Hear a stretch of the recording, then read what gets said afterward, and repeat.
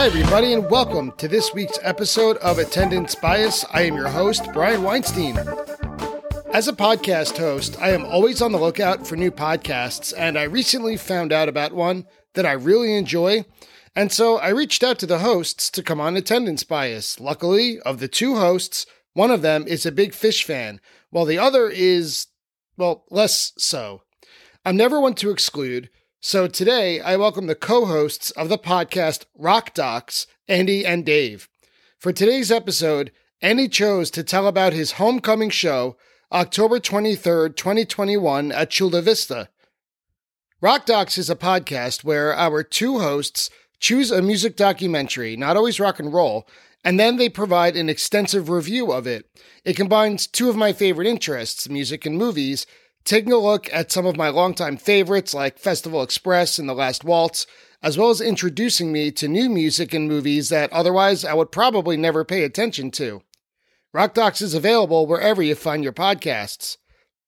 It was also fun that while Andy had emotional ties and experiences to today's show at Chula Vista, Dave is the first Attendance Bias guest who is not a Phish fan, but he was a good sport. He still listened to the nearly 3-hour show and was able to contribute an outsider's view to balance out all of the gushing and all of the hyperbole from myself and Andy. So let's join Andy and Dave of Rock Docs to talk about Garth Brooks, light funk, and much more as we discuss Phish's show from October 23rd, 2021 at Chula Vista. Andy and Dave from Rock Docs, welcome to Attendance Bias. Andy, how are you? Doing all right, man. How are you? I'm all right. And Dave? We'll see. So if you can't, those of you listening, Dave is kind of shifting in his seat a little bit, a little uncomfortable. Would it be fair, Dave, before we press forward or get started on any of this, to just say exclusively you are not a Phish fan? I mean, look, I don't know how much you want to get into. I think it's fair to say that it's not a band I listen to that often, or I don't listen to them that often voluntarily. Like sometimes I'm at Andy's house or in his car or, whatever. But not in my top 5,000 bands that I listen to most often. Right. I'll run interference. I'll run interference for Dave. All right, fair enough. And say, so Dave and I have this show together. Before that, we talked about music together a lot. I adore Phish, and David doesn't. But it has never prevented me from thinking that the next thing I show him will change the tide. We haven't gotten there yet. Listeners to the show will know that we have a recurring bit where I compare some band that he loves to an element of Phish, and he rejects it out of hand. He's a good sport. We did an episode on Bittersweet Motel, and honestly, the thing that he hated most about that movie was not Phish's music. In fact, he's borderline complimentary of the music that is included in Bittersweet Motel, if you listen to that episode that we did with Rob Mitchum from 36 from the Vault. But he's also attended 2 separate Phish shows, one in the 1.0 era, one in the 2.0 era. So he's, despite his years of not being a Phish fan, I think it would be fair to say that he keeps something of an open mind. I try to be open-minded, and I also just want to establish, for people that are listening to this podcast, I'm not here to yuck somebody's yum. If Phish is your thing, awesome. You may not like Guided by Voices, which is a band that I like, or whatever. There's probably 10,000 music artists that I like that somebody who's listening doesn't care for, and that's great. I believe a person comes to art and they experience it and have their own perspective, and that is valuable and valued. And so I'm going to have some fun with it. That's kind of what we're here for. So, I'll get some licks in, but I'm not here to give somebody a hard time or to bum somebody out. If it's a band they love, great. And maybe one day it'll work. It'll catch on for me. And I want everything to be good. Like I never go to a movie or listen to a record or anything hoping it's going to suck or I'm going to have a bad time. It's not like, that doesn't seem like fun to me. I try to keep an open mind. I think we're going to find out in a couple minutes here that he liked this show a lot. That's what I think. This is going to be fun. I'm excited. Hope springs eternal. Hope springs eternal. Yeah. Well, for those of you listening, Andy mentioned a few times we did an episode on at our show. Yeah. So if you skipped over the intro completely, Just so we know, Andy and Dave are here because they are also podcast hosts, and half of them are a Phish fan. But they are podcast hosts of what I consider to be an extremely fun and right up my alley topic. And the show is called Rock Docs, DOCS. And so well, you know what? I'll let you guys talk about it. My impression is just you watch, you kind of review, but really offer your insights onto different rock and roll and other types of music documentaries, no matter what genre it's in. But you do the elevator pitch. Tell me, what is Rock Docs about? Rock Docs is a podcast about music documentaries. We're brought to you by Treble Media, which is at treblezine.com. I encourage you to go there and support them. It's a great music website. We're happy to be associated with them. We watch documentaries, new and old, all types about, we're open to basically any type of music or any genre, any documentary that's music related. Usually it's about an individual artist or band, but it could be about a scene or a festival or whatever.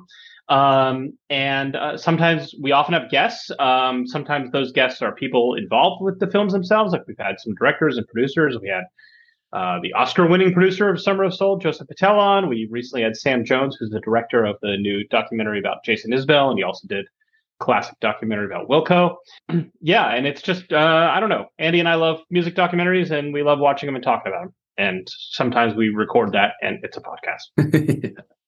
Yeah, that's about right. That's about right. If you're into music, I imagine you're mostly also into music documentaries. Seems there might be a small group of people who's just like an absolute music head who's like, but I hate if anybody puts it on camera. Yeah. I hate hearing people talk about rock and roll. That's why I'm listening to a podcast about it. Right. But so I think if you like music documentaries, you'll probably find something you'd like in our show. I hope. Well, Andy, how did the podcast get started? How did you guys choose its topic? Because it seems like it's a fairly obvious discussion point, but it seems pretty unique as far as what's out there about specifically music documentaries. Yeah, so it's actually a pandemic project. We were, David and I, our wives and kids were a pandemic bubble, to use a very weird dated term at this point. But so we would hang out together, and it was basically our only social interaction of any kind. And David and I would talk about the music documentaries we were watching every night. At a certain point, I think David recognized that, oddly enough, there wasn't already a podcast out on this. It seemed like such low-hanging fruit for something, that there's a boom of music documentaries coming out right now. Look at any streaming service. There's always a new one. They're pretty well made for the most part. There seems to be some money behind them. They're nice and shiny, covering a lot of different genres. And it just seemed like a good idea, basically. And we kicked it around for, I don't know, 6 or 8 months before we finally pulled the trigger and just started doing it. But we've been going ever since then. And, there's a small but vocal audience of people who likes it. Something I like about your podcast is your definition of a rock and roll documentary is quite flexible. Yes. Because I was wondering when I was scrolling through your episodes, once I discovered your podcast, and I got to listen to that one. Festival Express, my favorite one ever. I got to listen to that one. And to me, Festival Express is a prototypical rock documentary. There's talking heads, not the band, the Talking Heads, but, people involved giving their opinion from years in retrospect. There are clips of music. There's discussion, quote, what does the whole thing mean? That to me is, if you had to send into space an example of rock doc genre, that would be it. But I was wondering if Stop Making Sense, the actual Talking Heads, is that a rock doc? Because that's really just a filmed concert. I mean, we've been kind of debating this since day one. I think that one really is a concert film because there's no narrative element to it. That doesn't mean that we won't ever do an episode about it, because we did episodes about The Last Waltz, another one called Erg, A Music War, which is a great, fabulous documentary, if you can find it. And it's from 1981 and it's just like clips of like 40 post-punk bands, each playing like one song. So it's like everybody from XTC to The Police to bands Devo. you maybe, Devo, to, bands you maybe have never heard of. And it's just one after the other. There's no, it sort of tells the story, but it's not like there's no talking head. There's really nobody talking at all. So we're pretty flexible about what we discuss, but I mean, most of our episodes are about, what you would think of as a music documentary in the sense that there's probably some live performance or recorded music involved, but it's, really telling a story, whether it's about a band or an artist or about an event like Festival Express or something like that. I think it's just easier to talk about sometimes, if there's a narrative. Yeah, I think that's basically the thing. Is it making sense? The whole hang up to me would be, what would we say on the episode besides, oh man, this one, that was so good, wasn't it? It was Tina brought the funk on that one. And that said, we've walked into a recording a couple times wondering if we were going to have enough to say, and sooner or later, we have to cut the mics off at an hour, and we figured it out. So luckily, we're long-winded music dorks who always find a way to hear ourselves talk, as I'm doing right now. But I stuff makes sense. You could talk about Demi. You could talk about the history of the band. You could talk about how they were, building all this personnel at this time and do it for these live shows. So yeah, I would be surprised if we carry on much longer. I would be surprised if Stop Making Sense never makes an appearance. Yeah, because it is a central moment in film history, Yeah. And when I found your podcast, like I said earlier, now was the first thing I do with any podcast. I scroll and see what the episodes are, especially when it's something like this that's so central to my interests. The first rock doc that I thought of was The Kids Are All Right. The Who one. Yeah. Because The Who are my favorite band, even with Phish, +1, -1, depending on the day. And I went back and watched it. I hadn't seen it in years.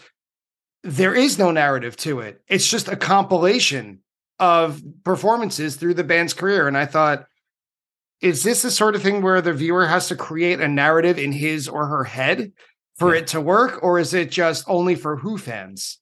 Yeah. The Erga Music War that David mentioned is an interesting line like that, where you sort of second guess yourself as you're watching it of how much work you're doing versus how much authorial intent is going on. But when I watched that movie, just moving from band to band and thinking about them in context of what was going on in music and the director's decisions of who they included and what they included, I start to build a narrative. And that movie feels like it has a narrative to me, even though it is there. No one speaks at any point. It's just 40 consecutive appearances. So I haven't watched The Kids Are All Right in maybe 20 years. I remember loving it when I last watched it. So I'd be interested to check in on that and see the same thing. But, I think in general, I would imagine most directors would say, no, there is a narrative in there and you're not imagining it. And every decision I made was deliberate and all in furtherance of an idea I wanted to convey. So getting to know you guys a little bit as hosts, sure. But also we want to know you as music fans. Andy, more specifically, you as a Phish fan, and Dave as a music fan and podcast fan, I suppose. So let's get it started, the attendance bias lightning round. Attendance bias lightning round. Andy, when was your first Phish show, and what do you remember from it? It was September 17th, 2000 at Merriweather Post Pavilion. I grew up in Columbia, Maryland. And so Phish coming to town was like a big day in the summer, even before I was in the fall of my junior year of high school at that show. I knew of Phish before that. We used to go to lots of shows at Merriweather. We could hop the back fence and sneak in.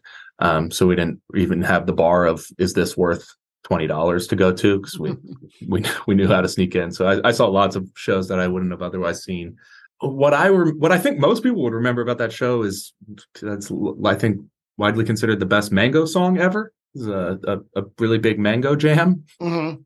What I remember though was, I was very young, and I was probably on the nerves of most fans who were at the concert that night. I was 16 years old. Were you asking everyone every question? What song is this? What's going on?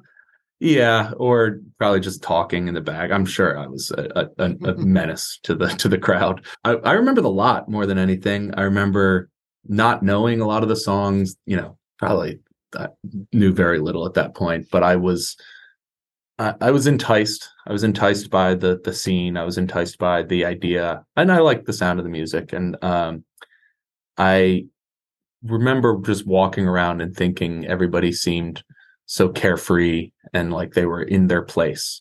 And even though I was striving for that, I was a poser. I guess that's the shortest way to say it. I was a poser and I was aware of it, but I was interested. And going was enough to plant the seed and to start to do the work behind the scenes so that I wouldn't be quite as much of a blight the next time around. The guys in the back of the lawn, thank you for not being so chatty. What was your most recent Phish show, and what did you think of it? Last Phish show I went to was Sunday night at the Hollywood Bowl for the run that just ended. So I went to all 3 nights, but so that makes Sunday the most recent one. I loved it. I thought it was a fantastic show. I loved Saturday too, and I think Saturday has gotten more attention. The show I went to had in the first set fantastic cities. If you like an up-tempo cities, I thought it was really good. And then also opened the second set with a really fun Mr. Completely. I'm always welcome on Mr. Completely. I thought that one was fantastic. No Quarter got a nice appearance, and in that giant cavernous venue, they filled it up with sound. Then it was an absolute page showcase, and was in my opinion a really good show. And the Saturday was like all 1.0 basically in the first set, and people were blown away by the set list. And don't get me wrong, it was very good. I don't think the Sunday night show on paper stands out quite as much as the Saturday one does, but for me, I actually preferred the Sunday night show. I thought it was very, very interesting and well played. Dave, do you remember the date, or maybe Andy does for you, the date that you went to your first Phish show? I don't remember. So I went to 2 Phish shows. I was trying to think of my history with Phish. So I grew up in San Diego, where we now live. But my freshman year of college, I went to University of Michigan. And the 2 things that I remember most clearly from my first few days there were this is 1994. The school says, okay, here's your email address. And I said, what's an email? Because this is 1994. And also a few days in, hanging out in somebody's dorm room. And the guy's he ceremonially opened a unzipped one of those cassette cases, with the zipper and Case Logic, absolutely. Yeah. And was like, are you into Phish? And I was like, what is that? And it seemed like everybody who was from the East Coast or Midwest or whatever at this point, who was 18 showing up to college, knew of this band. And I, being from Southern California, knew a lot about the Red Hot Chili Peppers, that kind of thing, but was not familiar with Phish. When I was getting into music, and I was a teenager in the pre-internet days when you just couldn't get whatever music, there's only so much music you could expose yourself to. I had the Rolling Stone Encyclopedia of Rock and Roll, and I remember going through it one day, and on one page, as I recall, there was a picture of the Grateful Dead. It was probably in the Bobby wearing, jorts era, and my favorite, and whatever. Yeah. Right. And then the next page in my mind, I don't know if they're really, but in my mind, the next page I turned to, and there's a picture of the Clash, just looking like the coolest, most badass people who had ever walked the planet. And I had not heard any of these. There's no way for me to hear either of these bands. Maybe I had heard Rock the Casbah, and maybe I had heard a Dead song or something, but they weren't on the radio at that time, and I wasn't exposed to them. So I could just look at these 2 pictures and flip back and forth. And I was like, well, I know what team I'm on. And not that I was ever a punk, but I just had that leaning where I was like, I guess the hippies are bad and the punks and those people are cool. I kind of had that bias, the anti-hippie thing. And eventually I did get into the Dead, not too much longer after that. But yeah, Phish, I just kind of was exposed to it and tried to grab me. And then I went to a couple shows. I think one was in 95 and one was in 2000, but that might not be exact. If I'm not mistaken, I believe you went I think we tracked this down at one point. I think you went to the Sports Arena show, December 4th, 1996. Right, San Diego Sports Arena. San Diego Sports Arena. San Diego Rock Arena, as we call it. This is, people listening might know it as the site of the meeting between the Kid and Penny Lane in Almost Famous. And the run. Right, well, Cameron Crowe is from San Diego, right? Cameron Crowe's from San Diego. Yeah, exactly. Yes. Okay. So that's 95, the Sports Arena 96, show? Yeah. 96. And then I think your next one would have been 2003 at Chula Vista, the same venue that we're going to talk about. No. I went to the Forum. I went to a show at the Forum in LA, the Great Western, before it was redone, in around 2000. It would have had to be around, I don't know, something around 99 to 2001, something like that. They must have played the Forum in that zone. I could probably figure it out. Both times were a situation where like friends had a bunch of tickets and I had nothing going on that night. You know what I mean? So like, I mean, I'll go to pretty much any concert, especially when I was like, 19 or something, and I had literally nothing better to do with my life. And so, both were just situations where it was like, hey, we got tickets. You want to come? Sure. Okay. I'll come to a concert and hang out and check it out. Yeah. So those were the circumstances where I first encountered our four friends. What's the most recent show you've seen? What's the most recent? Well, Andy and I are going to see Billy Strings tomorrow, but as of this, awesome. As of this conversation, my most recent show was maybe it might have been the They Might Be Giants show that Andy and I went to like a few weeks ago. I don't know, a few weeks ago, maybe it was a month ago. Yeah, it was great. It was pouring rain, outside venue. They Might Be Giants, kind of older guys, probably not that much older, probably the same age as Phish, complaining about the rain, getting soaked. It was a real good time. Yeah, I think that was the last show. I don't know that I've been to something since then. It's been a few weeks. Yeah. But yeah, we're going to Billy Strings tomorrow. Psyched. It's going to be a great time. That's awesome. And he's selling big venues now. The next biggest outdoor pavilion down from the Chula Vista venue we're going to talk about today. But he sold it out on Saturday, and Sunday is close to a sellout. So, and let me tell you, jam bands in general don't do great here in San Diego. A lot of bands don't do great here in San Diego. We don't exactly have the best the best crowds. But Billy has tapped into something because he can sell some tickets in this city. It's so fun how you mentioned way earlier, I think it was Dave, I think it was you when you said that you went to college and you'd never heard of Phish because you were from the West Coast, that Phish made such a concentrated effort in the late 80s and early 90s to make a name for themselves in LA and Northern California, and they just bounced back. It took until like 1997 for them to really sell out a Western venue. You could argue even now they're not as big of a fan base then. But now, Billy Strings, the world has changed so much that anyone could be from anywhere. Yeah, Phish could have been. Phish could, this is like the days when, when I went to college in 1994, Phish could have been huge 2 blocks over from me and I wouldn't have known.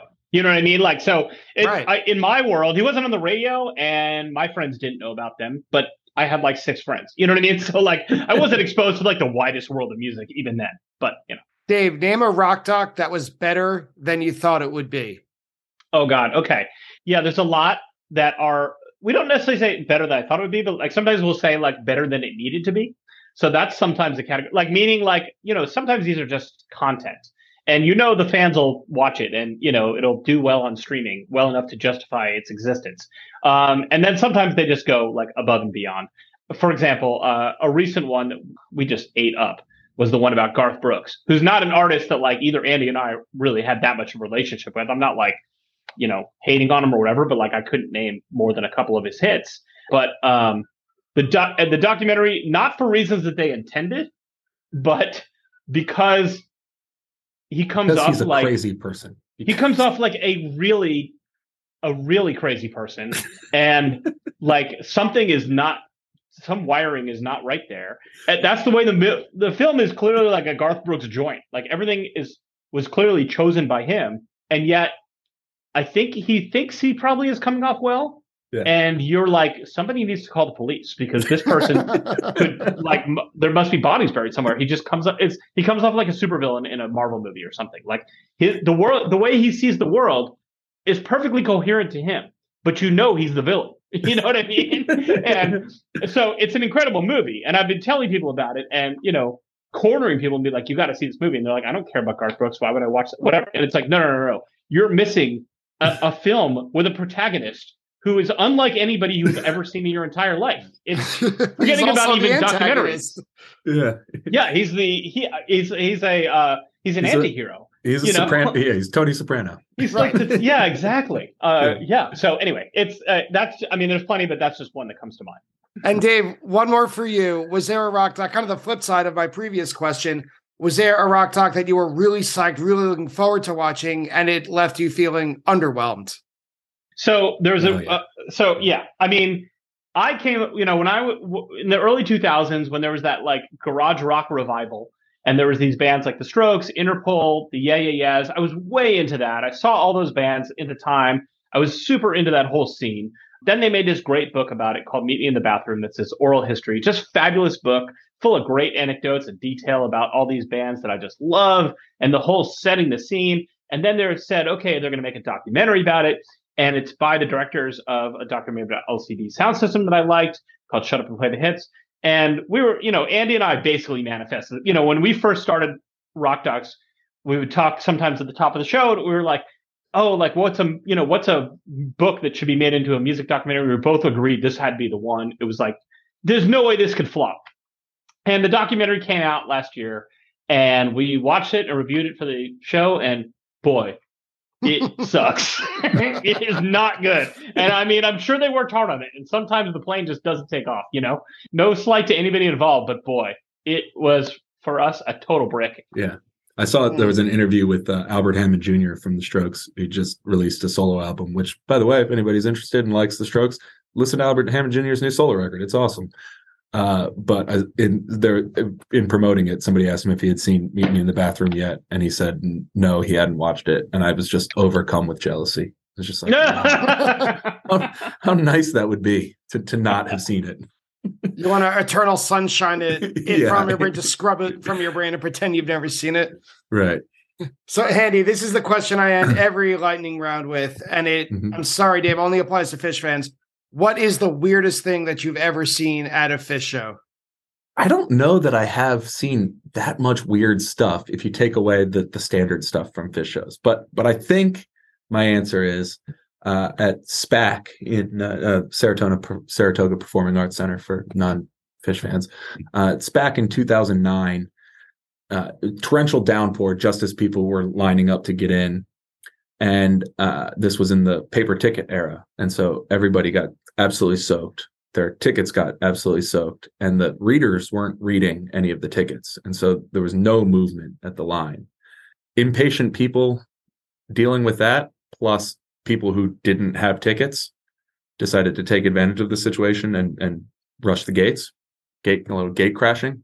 So the gates crash, and eventually I have tickets. I'm just wandering through, prepared to show my ticket to anybody who decides to manhandle me. But we see that the person who had spearheaded this whole gate crashing thing is this guy with no shirt on, very long hair. He's getting, thrown around by 3 or 4 cops. And he picks his head up, and I see that it is a guy I went to college with who I haven't seen in like 6 years. And my sister-in-law, thinking, I guess, that she could have a conversation with him, the cops wouldn't mind or something, she goes, "Kirby, hey!" And he looks over, and in spite of the cops, trying to arrest him, he goes, "Oh, hey, what's up, guys? Don't worry about me. I'll be out in a minute." And I don't think he was out in a minute, but that was the first time I saw him since school, and the last time I've seen him as well. So shout out to Kirby. Hope you're doing all right. Kirby, wherever you are, man, we're thinking of you. Yeah. When was this show played? Well, for everyone listening, I completely forgot to mention this at the top of the show, but the show that Andy and Dave chose to discuss was Phish's performance on October 23rd, 2021 at what was then and may still be called the North Island Credit Union Amphitheater in Chula Vista. I would guess most Phish fans it's just Chula Vista. Were you seeing them? Oh, I'll be at Chula Vista. Yeah. Is that one of Chula. those? Yeah, just Chula. Okay. Is that one of those venues that its name changes every other year and it's not worth remembering? Yes, 100%. It's been Sleep Train. Yeah, that was a funny Sleep one. Train, that's how I knew it. Cal Coast Credit Union, I think. No, Cal Coast right? Credit Union is where we're seeing Billy. It's been. Oh, okay. It was Coors. I don't. It was Coors for a long time. It was Coors for a long time. Right. Everybody just says Chula, unless maybe you're not from San Diego and you just say San Diego because it's like, the San Diego metro area. I don't know, Dave. You've probably seen over 100 shows at that venue in the course of your life. I saw Bob Dylan and Paul Simon. I saw the Up in Smoke tour with Eminem and NWA, Dr. Dre, Ice Cube, Exhibit. Great show. I go way back. So zooming out a little bit, before we get to this show specifically, the 2021 summer tour got a lot of attention, and there was a lot of tentative excitement because it was the first tour in quotes, back from the COVID postponement, and it generally went off without a hitch, unless my brain is just choosing not to remember any crazy trauma. The thing is, the fall tour got a lot more attention because even though it was on the West Coast, I think entirely, it did end with 4 nights in Las Vegas to mixed reviews to that Halloween run. But just geographically, the fall tour had 13 shows. It started in San Francisco and Sacramento. It stayed mostly in California, Oregon, Arizona, and Nevada. Nevada being the Las Vegas shows, where they ended with that Sci-Fi Soldier, a Halloween show that I think would be fair to say at best had mixed reviews, and tons of people got sick afterward because of poor ventilation. Both of those are correct. Mixed reviews, generous, I would say. Sci-Fi Soldiers, not my favorite thing they've done. And this show was on October 23rd. It was the 7th show of the tour, so right in the middle. It was outdoors, which is, for those of us who are hypochondriacs at the time, great news.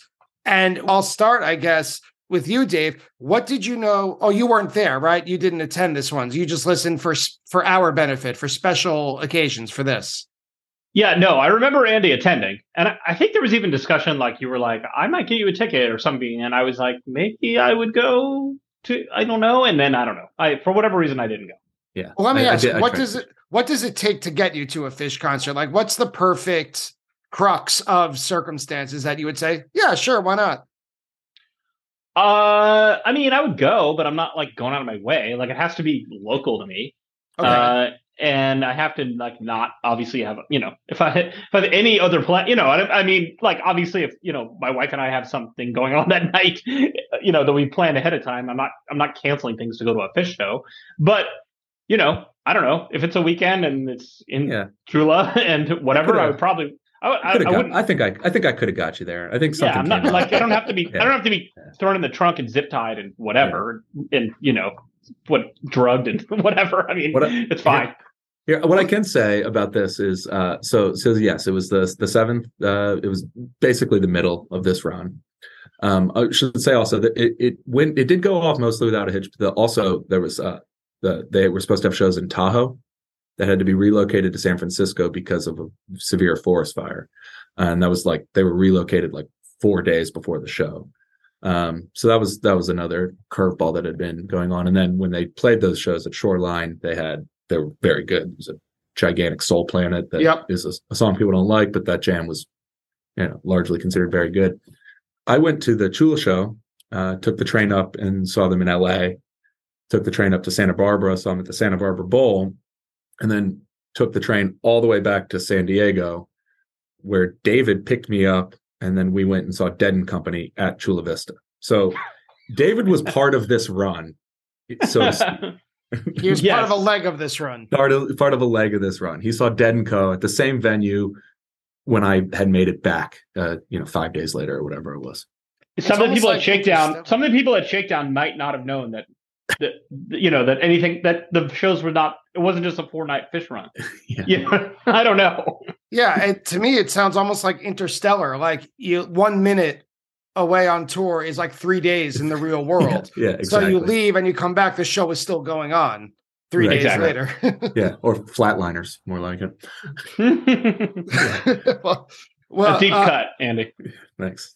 Well, Andy, did you have any concerns about COVID by this time of the tour? Do you remember like your mindset at this point? This was post-vaccine, and cases had come down a lot. So like there was some tentative optimism. I think people were happy to get back out there, but it was still very much on your mind at all times. No question. I remember I was basically okay with it at this point because I'd been vaccinated. I went to the Alpharetta run when they first came back, and I also went to Atlantic City and then Dick's and then this run. So I did a lot of shows in 2021. I remember mostly telling people I was doing that and getting very concerned looks. There were a lot of normal folks in my life were like, is that really a good idea?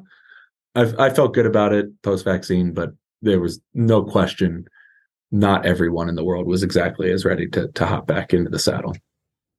Of all the shows, whether it was on that tour or of the shows of your history that you've seen, Why do you have attendance bias toward this performance?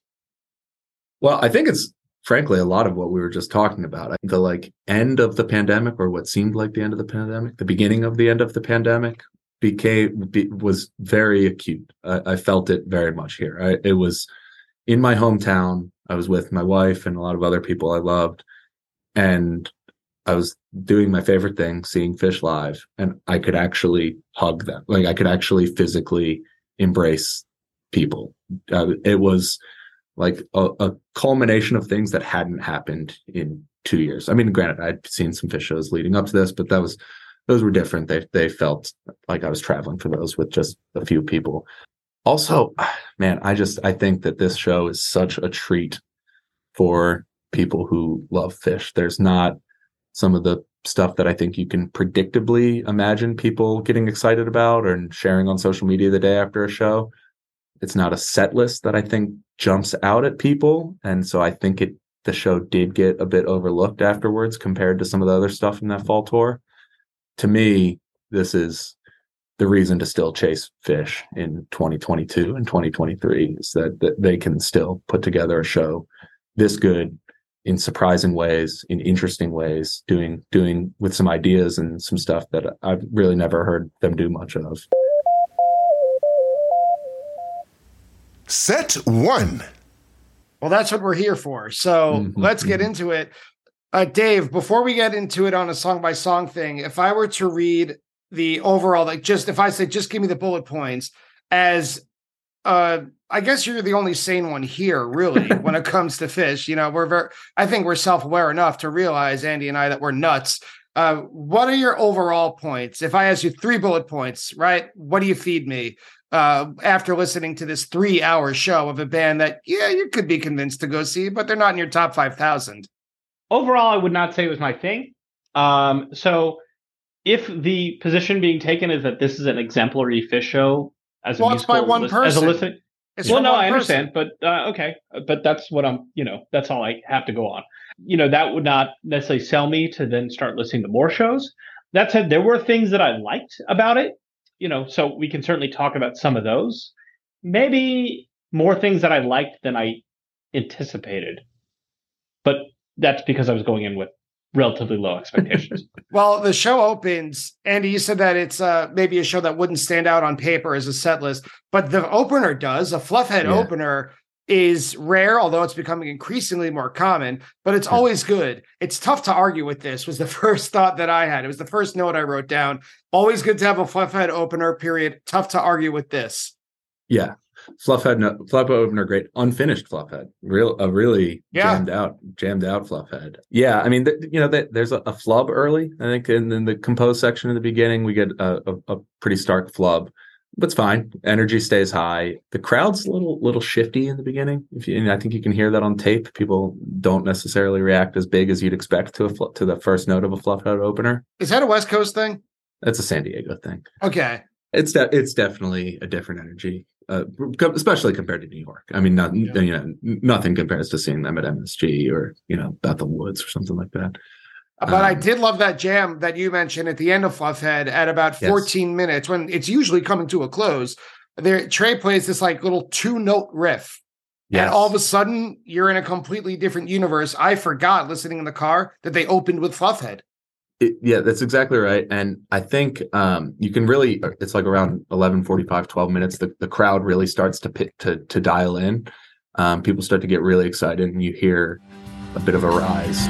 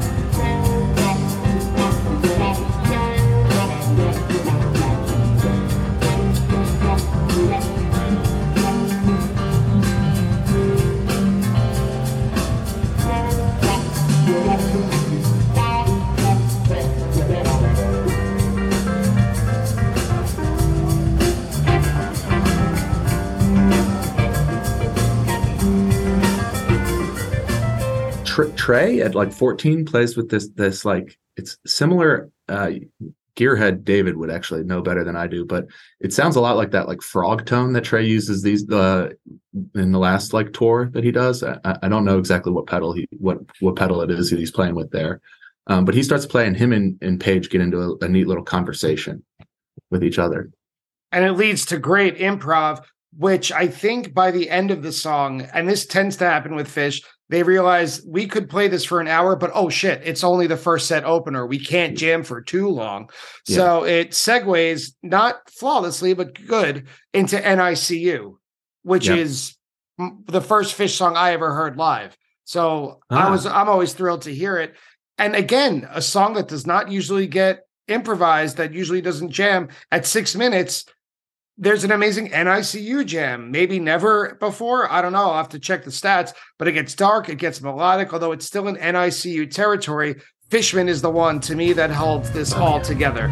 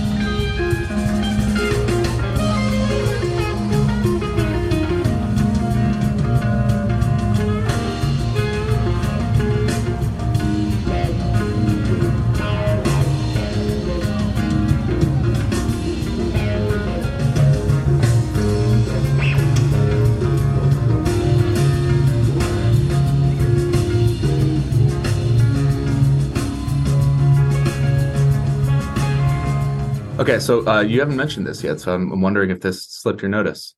North Island Credit Union. I did not notice that. Yes, NICU. So that's there actually were some tweets you can look back when the amphitheater announced their new sponsor was North Island Credit Union. There were some people who said 100% chance next time Phish plays here, we get an all-time NICU.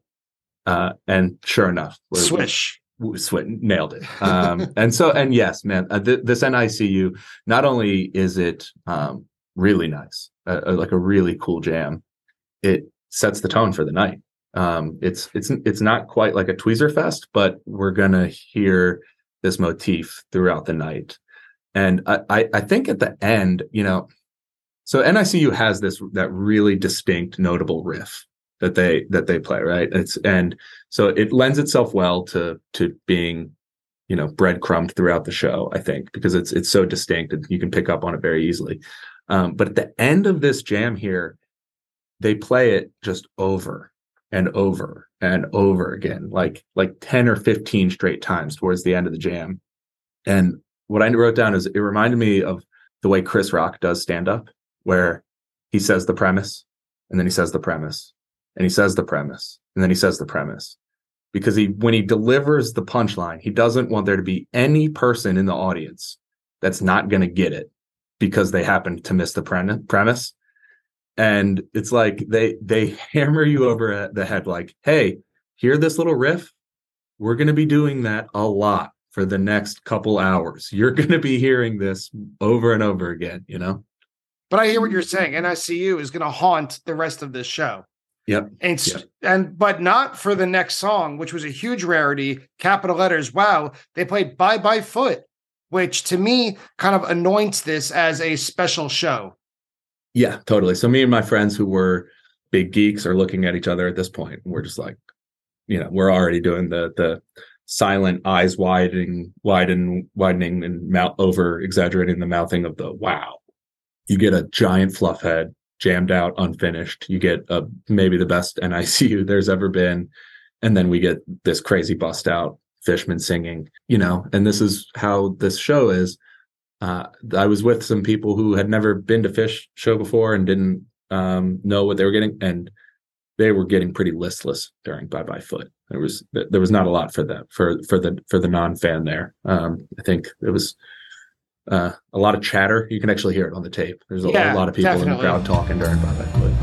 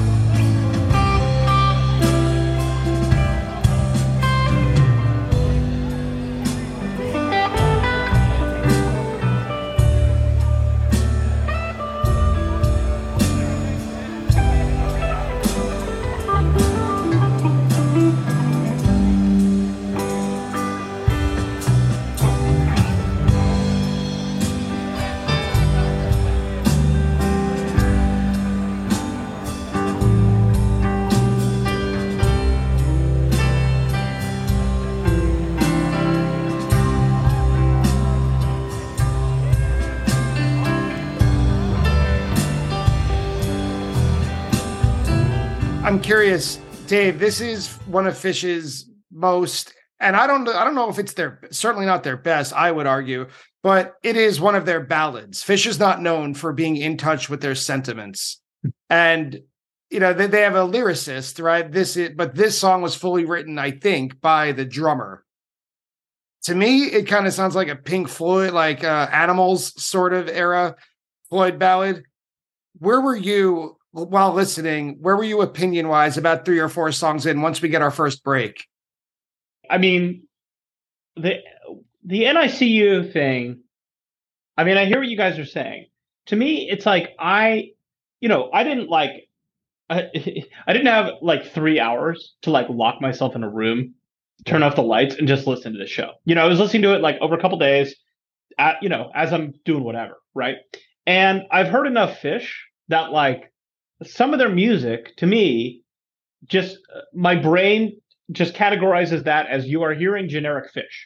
You know what I mean? It's like the Charlie Brown, like wah to me. And I'm not saying it's bad or good, whatever. I'm just saying like that, like there's some like mode that my brain switches into that is like, you're listening to this is Phish. You don't have to pay attention. If something interesting happens, I'll let you know. and so again, that's on me. But the NICU, I love what you guys had to say about it. To me, that totally slotted, like that just passed by. And then I noticed, 20 minutes of my life had happened. However, I will say Bye Bye Foot was by far my favorite part of this show. And I was like, wait a minute. That's why this I love sounds you, good. David. I was like, wait, I was listening. I was playing baseball with my son in the front yard. And he's hitting these soft, he's 6. So, he's hitting these soft, like foam balls onto my roof, which is a flat roof. So that's a little bit of a problem. But, all of a sudden this starts playing and I was like, wow, like, Trey sounds really good here. So I think it's not him singing, right? It is not him. It's Fishman singing? Yeah. Right. Yeah. So, okay. So, maybe that's part of it. It's just like the voice being different, or that voice worked better for me. The piano, I was like, oh, this is kind of a cool song. Like, wow. Like, and then I kind of like Googled it and it was like, oh, this is a song they never play. I'm like, well, fuck me. Great. There you go. But that makes it even more special. Yeah, that's what we got. Sure. Okay. Yeah. Maybe I'll go to like 35 Phish shows. You may have to go to a hell of a lot more than that. I do a fact check at the end of every episode. This is probably played at like 0.00025% of every Phish. Okay. It's only been played 6 times. Fine. Yeah. Okay. Well, then I thought this was a really nice song that I enjoyed listening to. Turn it off. We're done, guys. Yeah, listeners, listen to the rest of the show on happened. your own. But I don't want to hear him say another thing about Phish after that. That's it. But I was in my car listening. If there's a John Fishman solo band, maybe we could, get into that. I don't know. he just shows up places. He has bands, but like they exist for about 4 months at a time. And he just kind of shows up. Just move to Maine and you'll probably see him if you're in his region. Be an alderman, vote for him as an alderman or whatever. Right. In general, big Fishman night here. He's everywhere. Everywhere tonight. Yeah. But up next, don't listen to Andy. Don't turn this off because the next song is Tube. And I'm a big fan of big funky tubes. And this is a big funky tube, very layered. Great stuff here. There's like a firm pocket, like pretty much right away, because the song is only like 2.5 minutes basically, but the track is closer to 15 minutes. Yeah, and it really it's very fast paced and propulsive in the beginning. And I think, I'm re-listening to this with the benefit of knowing that they really give it a full treatment here tonight. So maybe I'm imbuing that with what I hear at the top, but what I hear from them at the beginning of the song is, oh, we're going to get a real tube tonight. I imagine many in the audience are among those who agree with the late great Harris Whittles that they need to jam tube more.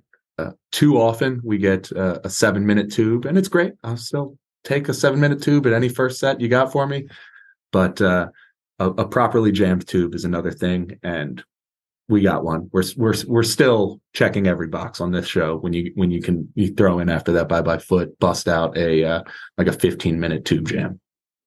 Yeah, what an opening sequence. This is where I had the thought, okay, this show is really something. Like I better sit up.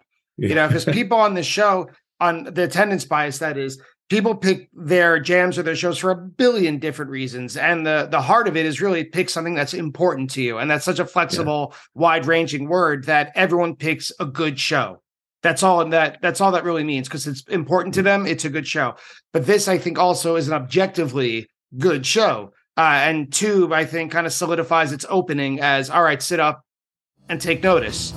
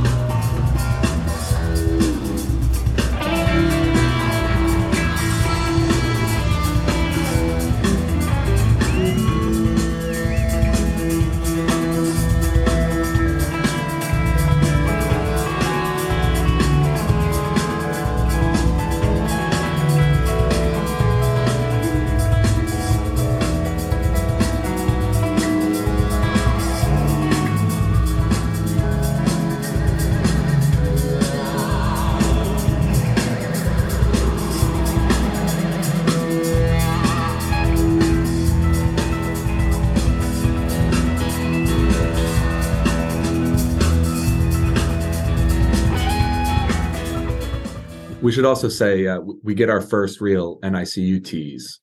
Oh, at the end of Tube, yes. At the end of Tube. So that's when we start to get that narrative that's going to carry through the rest of the show lay in. And it's not just the tease. People, if you look at the set list notes, they go, oh, Trey teases NICU and here and here and here. It's that, but they fall into a recurring jam that is like inspired by the NICU tease that echoes the tease itself. Mm-hmm. And they do that here in this Tube as well. And that's sort of the last thought at the end of the Tube jam. Yeah, and it's not the last thought of NICU throughout. No. We have a lot more to come. But as they transition to Slave, the thing that was most notable, because I don't think this is an exceptional version of Slave to the Traffic Light. I think it's workaday. It's good. Mm-hmm. But with the exception that it's faster than what I've gotten used to in 3.0. Usually it's quite slow. But this Slave to the Traffic Light is really soulful. It's good, although not that much different. Mm-hmm. That's all I really have to say about this one. Yeah, I think it's about right. I in terms of placement, I'd always rather a Slave in the fourth quarter than sure. up here. But what am I going to do? And then next up, though, is a Slow Llama. Yeah. Fun, exciting. Dave, if you don't know, this song Llama is usually played at like 180 beats per minute. It is a super fast, balls to the wall rock song that I think the band played after touring with the Aquarium Rescue Unit, which was like an old school jam band that used to play very quickly. And what they've done, I think starting in Meriwether Post maybe, or Walnut Creek in 2015, they slowed it down completely. And now it's just like slow, groovy, move from left to right and don't worry about it kind of llama. Andy, what do you think? Do you prefer fast, slow llama, or they're just different? Is like what you say to your kids sometimes. Yeah, I mean, they are just different. If I'm asking what I'd rather, if they were putting the set list together and they said, "Well, hey Andy, what would you rather?" It's always going to be fast llama for me. Give me the fast. But I do like slow llama, and I think it's a fun novelty when we get it. I was in Deer Creek last year for Slow Maze. Very, very controversial. Yes. At the time. I like Slow Llama better than Slow Maze, but yeah, it's fun. Every time you get it, it's different enough that it's welcome. And we're already at the end of the set with Rise Come Together. I'll say my piece. I'm on the way to the bathroom. Oh, you're right. Exactly. I want to say my piece. Then I want to hear from you guys. I want to, and I have a microphone, so I want to give myself a lot of credit here. I've come around on a lot of 3.0, what my friends over at the Stub Me Down podcast call Church of Trey songs, where everything is water, everything is sand, everything is overcoming obstacles, and don't give up on yourself. And that's a great message to have, whether it's Leaves or Life Beyond a Dream, More, I Never Needed You like this before, but I just can't get this one. I cannot get over it. Too cheesy for me. Yeah, to keep it in the Church of Trey, preach, brother. I gotta say this is my least favorite Phish song. I actively dislike it. I heard the first note and I said that was a beautiful first set, and I will be going to beat the crowd to the restroom. I like this song is grating. It is aggravating. I dislike it completely. I can't say anything nice about it. In a pretty high profile spot too. Yeah. I never want to hear it again. I really dislike it. And I want to be clear. I'm with you on most of the 3.0 songs. There's a lot of jaded vets that like to complain about this stuff. I will welcome most of that stuff. I like a lot of it, and I could go through the list. I like most of them. I don't like Life Beyond a Dream, but I really dislike Rise Come Together. It sounds like it should be played in a mega church in Orange County to me, not a Phish show. Dave, what were your thoughts at set break? Yeah, just kind of going through. So, we talked about Bye Bye Foot, and then I'm going to quote from my notes, which I sent to Andy. This is what I wrote when Tube started. Bye Bye Foot, I'm like, wow, this is good. I'm into this. I like this. Then they go into Tube. Again, I'm not familiar with these songs, right? My notes say, my God, he is rapping. Somebody call a cop.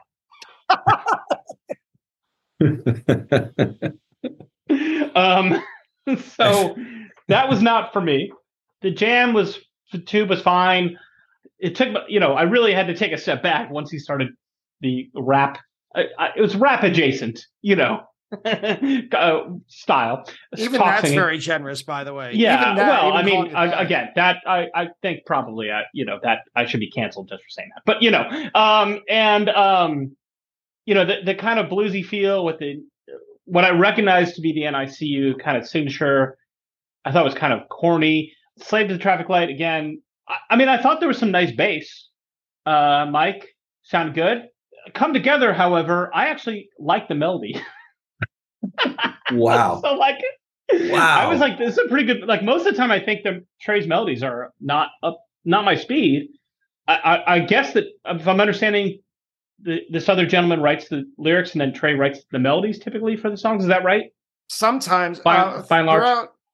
Throughout most of their career, a man named Tom Marshall has been their primary lyricist. But it should be noted that since they came back in 2009, there have been a bunch of collaborations just like that. But more recently, like 2016, 2015 onward, Trey has kind of taken on all the responsibilities of being a songwriter music and lyricist. Right. Okay. And they're very identifiable when he's done both. Yeah. Well, the lyrics I didn't think were great, but the melody did. I did kind of enjoy. So I don't know. Maybe we're coming at this from very different places, but we are, which is good. I'm trying to find things to like. You know. Anyway, all right. So that's where we are at set break. I think there was a song before Rise Come Together, between Slave and some. I don't know. Something kind of passed me by. So there's one called Llama that was played. Oh yeah, that one. I think I may have fallen asleep. I'm not sure. I'm sure it happened though. I'm sure I listened to it. Yeah. Whatever. Yeah. Slow, fast, in between, whatever. All right. I don't know. Honestly, I guess I don't have any context for that. So far, I can live with what we're getting from you, Dave. The NICUTs being cheesy that hurts me a little bit. Corny. Corny. Yeah. I mean, the thing is, they do this a lot where they come into and out of stuff. The night after this in LA, they played Tweezer and LA Woman, and they went in and out of both of them throughout the second set.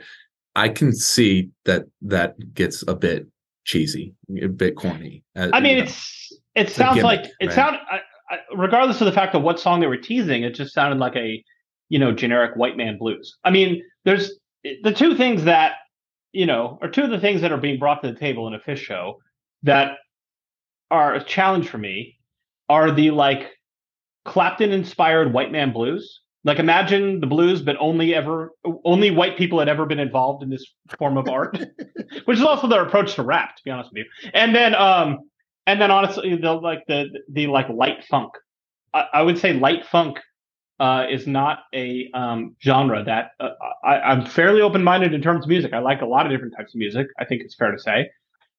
Light funk that goes down easy is not typically my favorite style. And they do indulge in a lot of that, And part of it is that, I think they're good musicians, and it's just kind of it always seems to me I don't know, as a listener, that it's just a groove that's easy for them to fall into. And especially with Fishman, it's this, boom, this backbeat that he falls into. That's the first thing you learn when you're a rock drummer kind of thing. And it's it sort of is like I play guitar, and it's the guitars will play that pentatonic 5-note scale. And it's some people, that's all they ever learn. And it just kind of a little bit too easy, it all just kind of sounds the same. And maybe it's also because there's a sort of element of that in the San Diego music scene. Andy will know what I'm talking about. Mm-hmm. Kind of a reggae inflected, but very white kind of thing that's always been popular here. And I never went for that either. That's what I'm bringing to the table. And again, I'm not saying it's bad. I'm just saying I bring my own trauma to this experience. And there you are. Let me ask you something, David. I've never asked you this before, but you said to me once in passing in a conversation about something else. So listeners, David likes the Grateful Dead a lot. He knows their catalog backwards and forwards. He's a head. David also likes Goose, has attended Goose shows and likes them, is familiar with the catalog. Again, you said something in passing once that Goose and Phish jam the same way, and neither of them jam in the way that Phish that the Grateful Dead does. Mm-hmm. What did you mean by that? Part of it is that it's a little bit more of a major key kind of approach, whereas Jerry and everybody kind of following his lead kind of are often more in a minor Mixolydian type of mode, and it's just a sound that appeals more to me. Mm-hmm. With the Dead, it's never, even at their slickest, it was never all that slick. You know what I mean? And I like the rough edges to it. With both Phish and Goose, there's more of a precise kind of sheen to it. With Goose, I think the songwriting is stronger. I think Rick's a really good singer. And there's just enough elements in there to keep me interested, although I don't like all their stuff. It's not there'll be songs that I like, probably half and half songs that I like and songs that I don't. But there's enough that, gets me into it. And there's the excitement of kind of Goose being the new thing. You know what I mean? Maybe if I was living in Vermont in 1987 or something, I would have been into Phish because it was kind of fun and cool. And it's you know what I mean? There's an energy to it. That's part of the package, and that's fine. You know what I mean? I can like whatever I like. I don't have to, you know what I mean? So that kind of draws a little bit of a distinction between the two bands, but I don't know if that kind of answers your question or not. Yeah, I think so. No, it does. It does. And I think there's a lot of legitimacy to it. I try real hard not to be the, well, actually guy, I will say though, just to because I know you are open-minded, a lot of what you're describing with like the Mixolydian phrases and the darkness where not everything is major key, Phish has done a lot of that, just not so much recently. Yeah. So it Yeah. should be noted No, that's I know. part of what makes them up. And sort of to clarify, like, Jerry came along before, to some extent. I mean, he came up before Eric Clapton kind of defined a certain blues rock sound. And, part of me just believes that, like, there was a fork in the road. And, some people went in one direction, some people went in the other. Now, like, I like going to Dead & Co shows, and John Mayer is certainly, like, comes from that lineage as well. But, he, like, really, I think, has made an effort to subvert his own impulses and, be part of the Dead thing rather than make that a John Mayer thing. So that's a whole other kind of side comment. I think Trey can't kind of escape being a like 70s classic rock kid. And that's not always a bad thing, but there's elements that I hear in his tone and phrasing and things like that that just, to me, are like from the poisoned well of that. I don't know. That's all I got.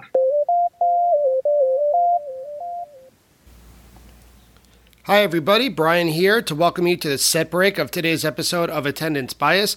First, thank you for listening. And second, just a quick reminder to tell you that even though Attendance Bias comes to you for free, it does take a lot of work and it does take quite a bit of money to keep the lights on here at production. So I just wanted to ask a small favor if you could support the podcast in any number of the following ways. If you could leave a review or a rating of it on whichever podcast app you use. If you could spread the word, telling a friend or someone you think may be interested in it about it. Or probably the most concrete way is to go to www.buymeacoffee.com/attendancebias and donate however much you can financially to help with the continuing costs of Attendance Bias. So thank you again so much for listening, and I hope you enjoy the second half of today's episode. Set 2. Well, it doesn't end anytime soon because set 2 opens with No Men in No Man's Land, which is a very much learn one phrase and just vamp it for about 23 minutes. They do that, though, but this song is kind of designed for that. I think it has really good lyrics, actually. I think that this is one that's a collaboration with Tom Marshall, while the rest of the band, probably led by Trey, writes the music. This song, though, provides a lot of space for band members other than Trey and Fishman to show off, and Paige McConnell, who hasn't really been mentioned yet, really takes over well at 11 minutes with this amazing wave of a synthesizer sound that grabbed my attention.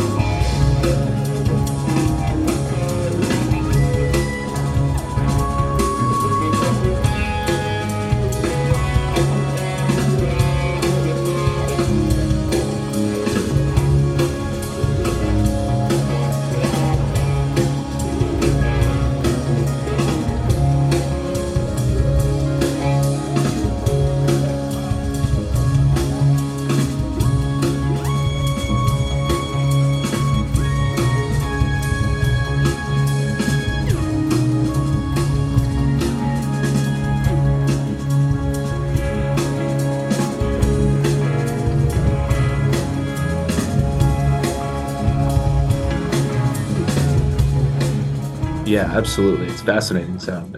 It's like this big rolling. It's like a rumble that comes through. Yeah, I love it. And I think this is in a lot of shows that you see Phish play these days. This would be the best jam you get for the night, and it would be an unremarkable show if that were the case. but you wouldn't be too upset. You would tell people, oh yeah, check out the No Man and No Man's Land. It was good. And here, like, this show is to me so good that it's like the 7th best jam of the night, but under normal circumstances, I think they really get into something fun and interesting, and they're very patient. I think they sit in it here in the back half of this song in a really cool pocket. And Paige is doing a lot with that big synth sound you're talking about.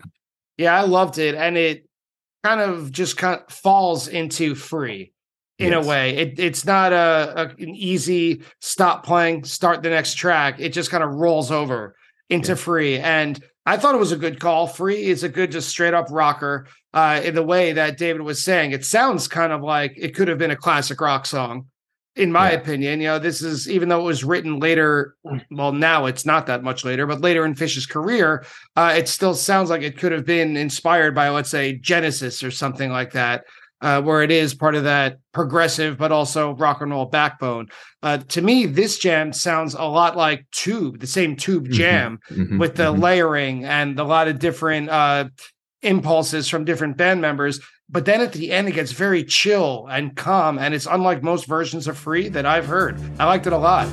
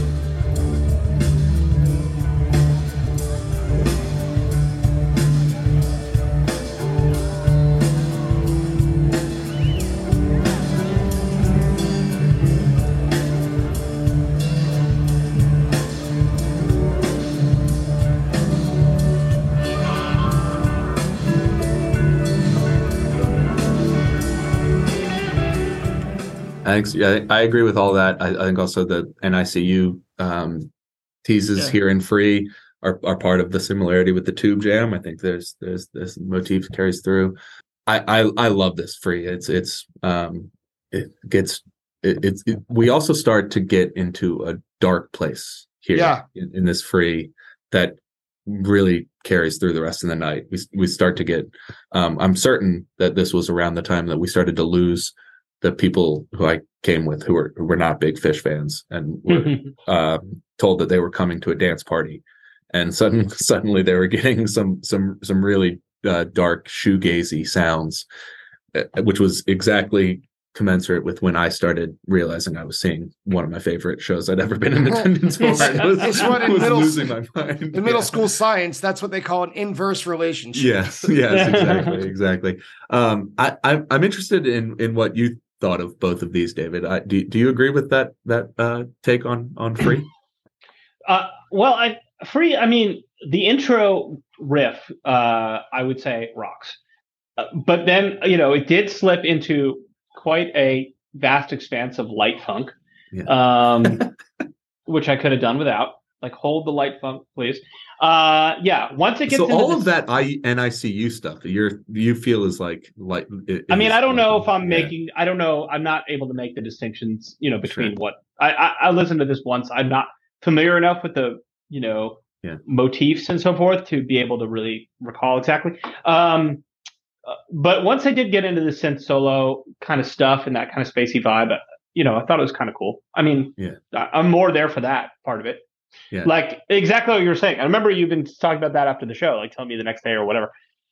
Like the people, our friends who you were with, like they kind of were, like about to call an Uber, and you were like, and some of the stuff was actually kind of cool. Like you might have liked it, and I know what you're talking about. Like I'm like, oh yeah, that's much more my thing than like a loose limbed boogie situation in this context. I also, Brad, I don't know if anyone has ever put forward a theory of this. I think "Free" is the most attendance bias song in their catalog.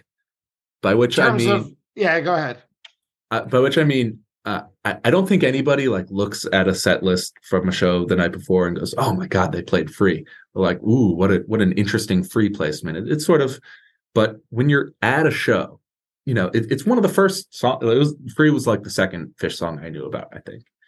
And, it was like in the Napster days, somebody who didn't like Phish at all would have Free and Bouncing Around the Room. And like, that was probably it. But like when I'm at a show, I always have time for Free in a set list at any place. They fill the sound of every venue, gets filled every inch with that opening riff. As David says, it just rocks. It's just like simple arena rock sounds. Like even if they don't do something special and atypical like they did with this one, I always love a Free in a show. I would agree with that. I think it's a perfect utility player. Yeah. It could go anywhere in the lineup. Yeah. It could expand, and there could be a type 2 jam at some point, although not often, but it could. It lends itself. There's a lot of open space for improvisation. Or it could be a 6-minute rock song. Yeah. It has a lot of space for bass fills, which I'm always a fan of. And when they're on a good night, their harmonies sound good. They don't always, but when they're, it's you love your own children, even when their faults. But their vocal harmonies, when they're hitting, everything about the song is perfect. Yep.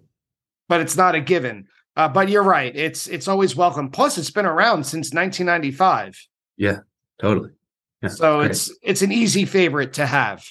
And I remember they opened with it. I was at the Fenway show, and I was just walking through the concourse of Fenway Park, staring at the Green Monster, and it's just Free belting out. I was like, this is incredible. What a rock band I'm listening to right now. Yeah, and you could sense the crowd when you're there. Yeah. You could see the energy kind of undulating throughout the crowd if you're at a certain perspective when they open it. Yep. After this extensive jam of Free and several NICU teases, which I'm also always impressed from a musician standpoint, that no matter what key or tempo or style the band is playing, Trey can always find a way to play it and play it well. Yeah, I could see how it could be corny, but just the musicianship of being able to just take something from point A and stick it into point B, I think takes some talent, whether or not it's enjoyable to. I'll also say, since we've got it on the table that this is maybe corny, I think the way they use the NICU in this show is very tasteful. Actually, that's what I have in my notes, is that it's like that they can sometimes, with these sorts of recurring teases and stuff, get on the verge of corny. I've seen them do that before, where I'm like, all right, guys, move on. But especially with No Men in No Man's Land and Cross-Eyed and Painless, almost like every fourth song I see, they kind of go in and out of both of them. Yeah. But this use of NICU, I think, is really tasteful and interesting. And with that song particularly, every time I hear NICU for the rest of my life, it'll be a different experience because of the show. And that's what they do sometimes on the good nights. That's what they do. The next up, they cool things down with Joy, which does exactly what it's paid to do. So it's a landing. It's a landing spot. Yep. Yeah. Chills everybody out. And also in a weird spot, so does Sand, which you would think on a night like this where everything is prepped for big exploration, it's about a 7-minute version of Sand. It could be the studio version. Yeah, exactly. And it's good, and it's played well. But it's sort of a warm up for what we're about to get next. Yeah, next is Piper, which is a pretty smooth segue from Sand. It's something like your ripcord, almost as if the band could sense that Sand wasn't going anywhere, so why not begin a new song? That's me projecting probably, but that's how I heard it. And what I really liked about Piper, the Phish.net jam chart description calls it an ambience cloud. And I thought that was dead on, because like at 13 minutes, there's like psychedelic rock, but then it just turns into kind of cacophony, random weird sounds. This is for the people on the heavy drugs. Yeah. During this Piper, a portal opened between Trey and I walked through it, and him and I had a relationship with each other. That maybe you were the person on heavy drugs. Yeah, maybe. But Trey, when I listen to this song now, I'm right back there. I'm right back there with Trey. Him and I have a mind meld. I have never felt closer to Trey than I did during this Piper. Every decision he was making connected with me and made perfect sense up until the very end, when he terrified me. And this song breaks down into shoegazy ambient dissonance, and it's scary. Like, I remember looking around, and there were people who were scared in the crowd. This is when everything's peaking. End of the second. This is when it's peaking. This is the bean that you dropped at set break. This is when it's kicking in.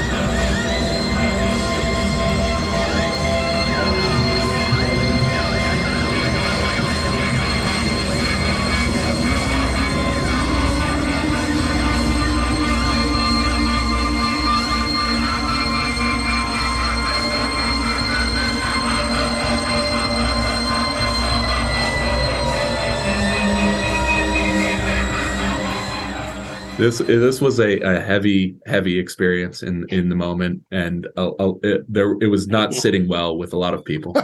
And not even people on drugs. People who were just like normies who were just like, "What? Who is this fun for? This is challenging." And I was like, "Yes, it is. That is exactly right." That I love it. This is the highlight of the night for me. If you're listening to this and you don't have time to listen to a whole show, dial up this Piper. This is what it's all about to me. I can't believe the last 3 minutes of this song are 3 minutes. The last 3 minutes of this, the last 3 minutes of this song feel like 20 minutes to me of being physically tortured, and in a way that I enjoy, that I want to be part of. It's so dark. David, what do you think about this Piper? I just want to cut in with since you guys are movie people, it's somewhere between my reference from Interstellar and Hellraiser now. Okay, yeah. The pain is so good. But Dave, I just had to get that in. Can't let up a Pinhead reference when I see it. Yeah.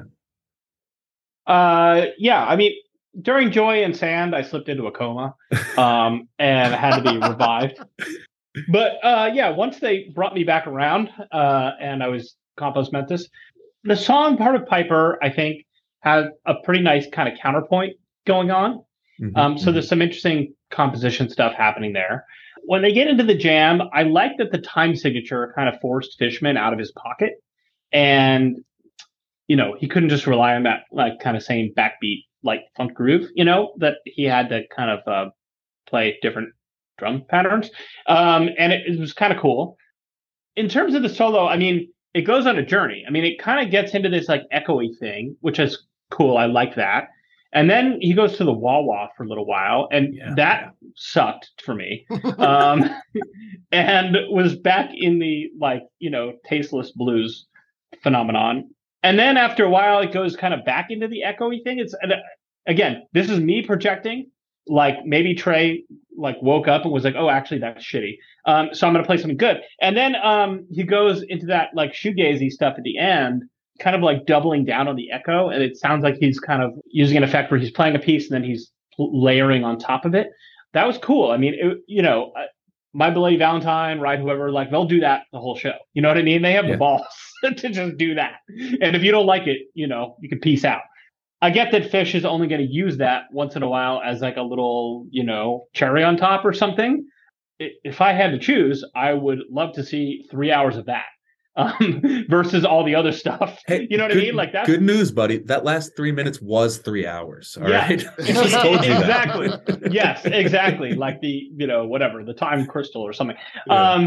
Most of the tourists checked out.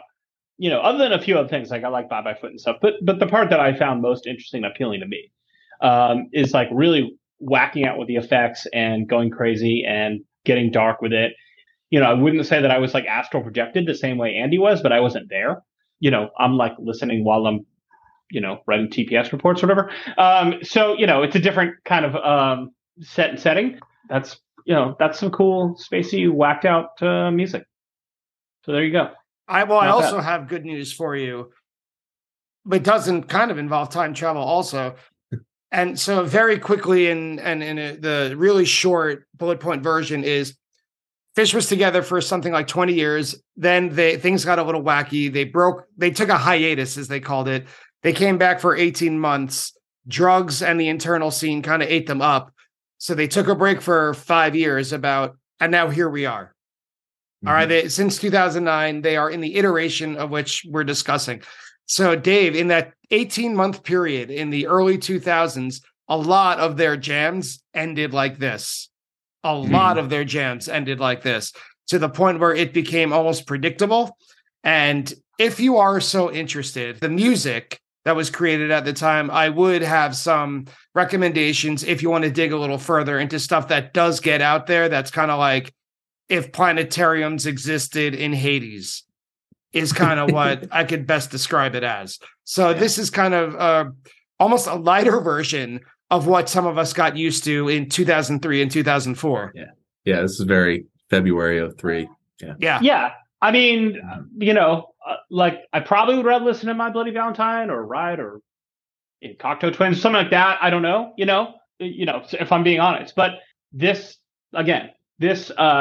texture or this, this flavor being brought into the mix here definitely got my attention. And, and you loved complimentary it. You loved it. Yeah, it was. I mean, it was better than other things. I liked it. It was good. Right. I did not like it. Trey loves My Bloody Valentine. By the way, don't make me take a stronger position. You know what I mean?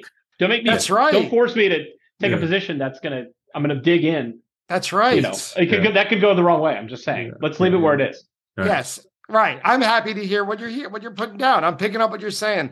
But we're not totally done with the show yet, or at least even the set. They close with Sense and Subtle Sounds. With the intro, we're back to 70s psychedelia for a while. Trey is having a great time with his delay pedal. You can hear it just looping and looping and looping, but it still somehow holds together. Then at 10 and a half minutes, we're back to the beginning. We've come full circle. NICU all over the place. So I'm loving this very much.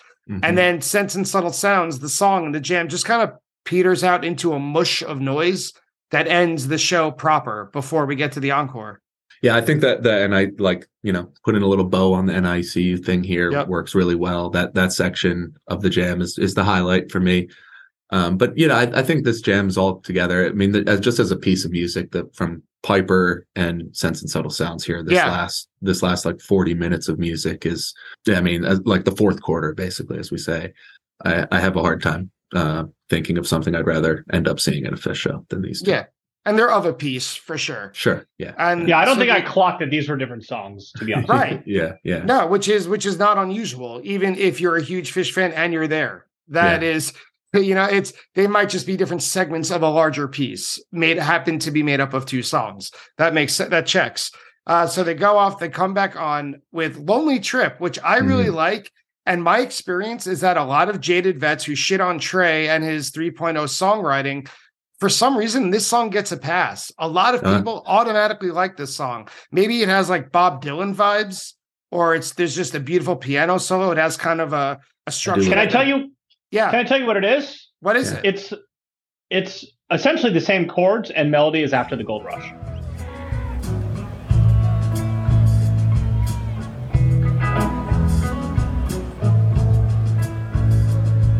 When doors are all closed tightly, with words the only keys,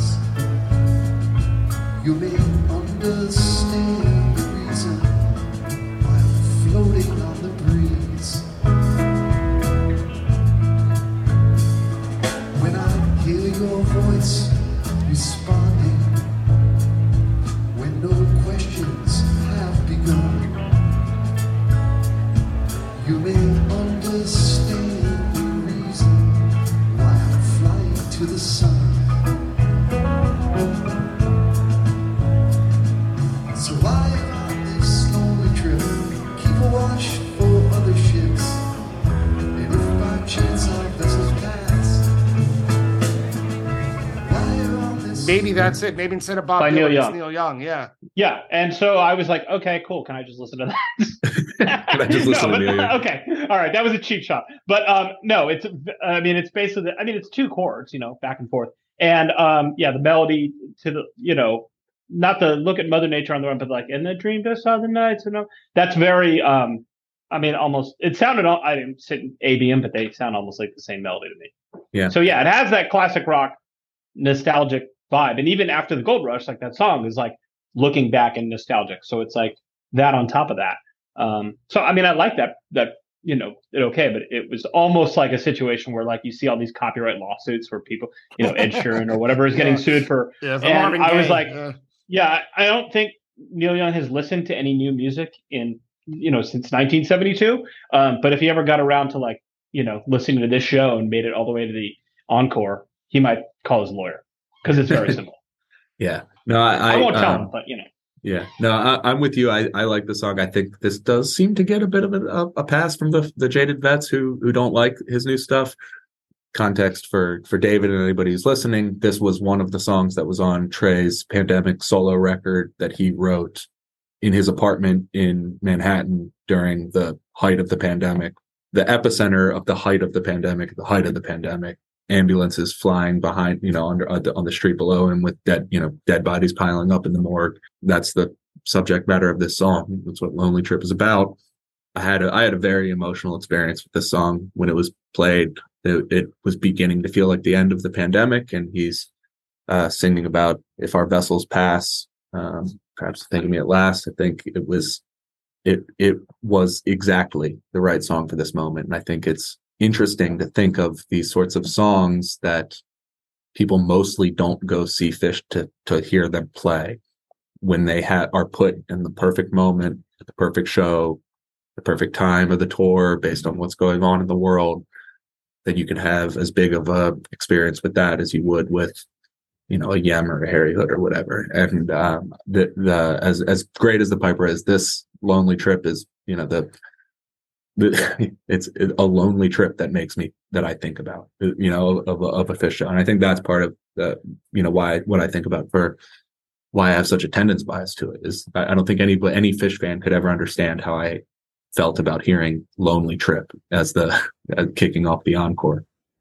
I was just, last week listening to the show, hearing that song, running through the same neighborhoods I run through now, and hearing the lyrics of the song. And I'm like, this is when I become a joke to the rest of Phish Twitter. But I cried thinking about this song and hearing it at the show and the pandemic and everything about it. Well, dry those tears because the show's not over yet, and they close with their big stadium rock. Forget arena rock, like stadium rock. Probably, I say this every other episode. Have to check which is encored more, this or Tweezer Reprise, but can't go home unhappy with First Tube. You know, how many bands, arena-filling bands that have the cachet that Phish does, can close the show, leaving everyone so pumped with an instrumental, no less.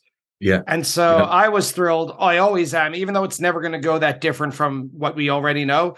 It's really a ribbon on top.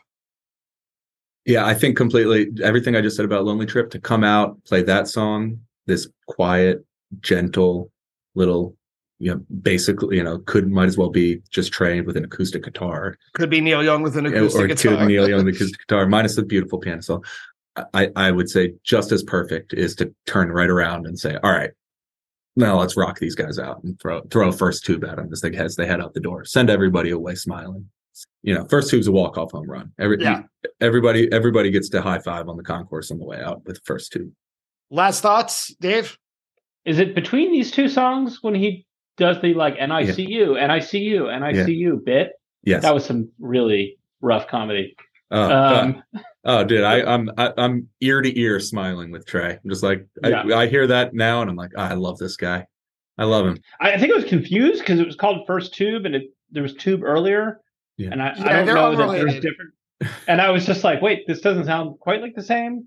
And anyway, I kind of I think I was a little confused, but okay. Yeah. I was all right, let's wrap this up. Do you like that rock riff at the minute? Dun, dun, dun, dun, dun. No? Yeah, it was okay. I think I was kind of checked out at this point, if I'm being honest. I think I was like, all right, I've done my duty. I've listened. I promised I would listen to this, and I have. There were things I liked. There was things that I didn't care for. We all learned the real whatever thing was the friends we made along the way. I don't know. Yeah. And here we are. Well, let's just bring it on home. I was walking to my car metaphorically walking to my car at this point in the show. Yeah. Yeah. Got to be traffic. Yeah. Yeah. Yes, exactly. Traffic to go listen to After Gold Rush.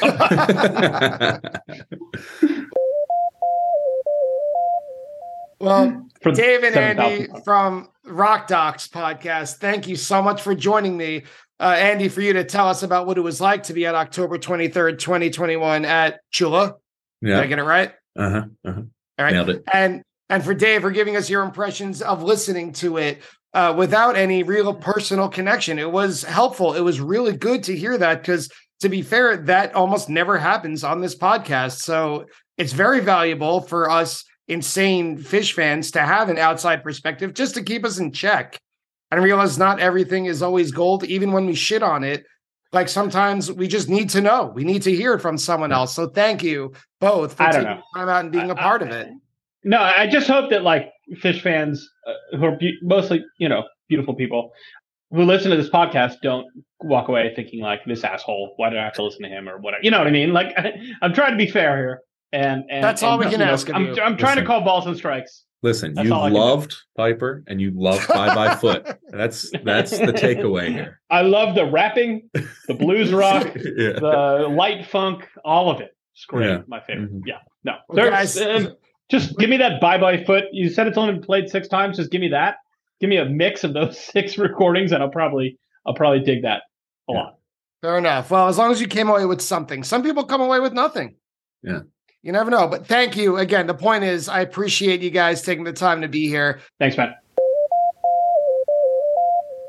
And that's it for today's discussion with Andy and Dave from Rock Docs. And today's episode, if you haven't noticed by now, is quite a bit longer than our usual shows. We had 3 voices instead of 2, plus we're all podcast hosts, so that makes sense. But that also makes for an extra long attendance bias fact check. Attendance bias fact check. The Mango song played at Andy's first show, September 17th, 2000, was clocked at 9 minutes and 42 seconds. The Phish.net Jam Charts describes it as, in from a great theme from the bottom into Doglog. Following an extended, straightforward outro, this improvisational version morphs into a rhythmic and pulsing groove that grows increasingly effects-laden and eerie before transitioning into free. So definitely a recommended version. Dave's first show, with help from Andy, was on December 4th, 1996 at the Sports Arena in San Diego. That was the only time to date that Phish has played that venue. The city as a whole hasn't been a popular destination for the band, as in their 40-year career, they've only played San Diego 5 times. Dave's other show, which he insists was at the Forum, was a bit more difficult to ascertain. He said that it was in 1999 or 2000, but Phish did not play that venue either of those years. I would guess that maybe it was the show from February 14th, 2003. Regarding Bye Bye Foot, according to Phish.net, the 6 times it has been played amounts to 0.31% of all Phish shows, or once per every 326 shows. So, on average, if Dave wants to catch it, he better start buying tickets now. The Fenway show that Andy brings up was the first show back on tour for Phish in 3.0, which was played on May 31st, 2009. And that's it for today's episode. I'd like to thank Andy and Dave from the Rock Docs podcast, you could find it anywhere, for joining me today, Phish.net for its help with the fact check, and Phish.in for the recording used in today's episode. If you enjoy Attendance Bias, please support the show by visiting www.buymeacoffee.com/attendancebias and donating anything you can. Thank you so much for listening, and I'll see you next time on Attendance Bias.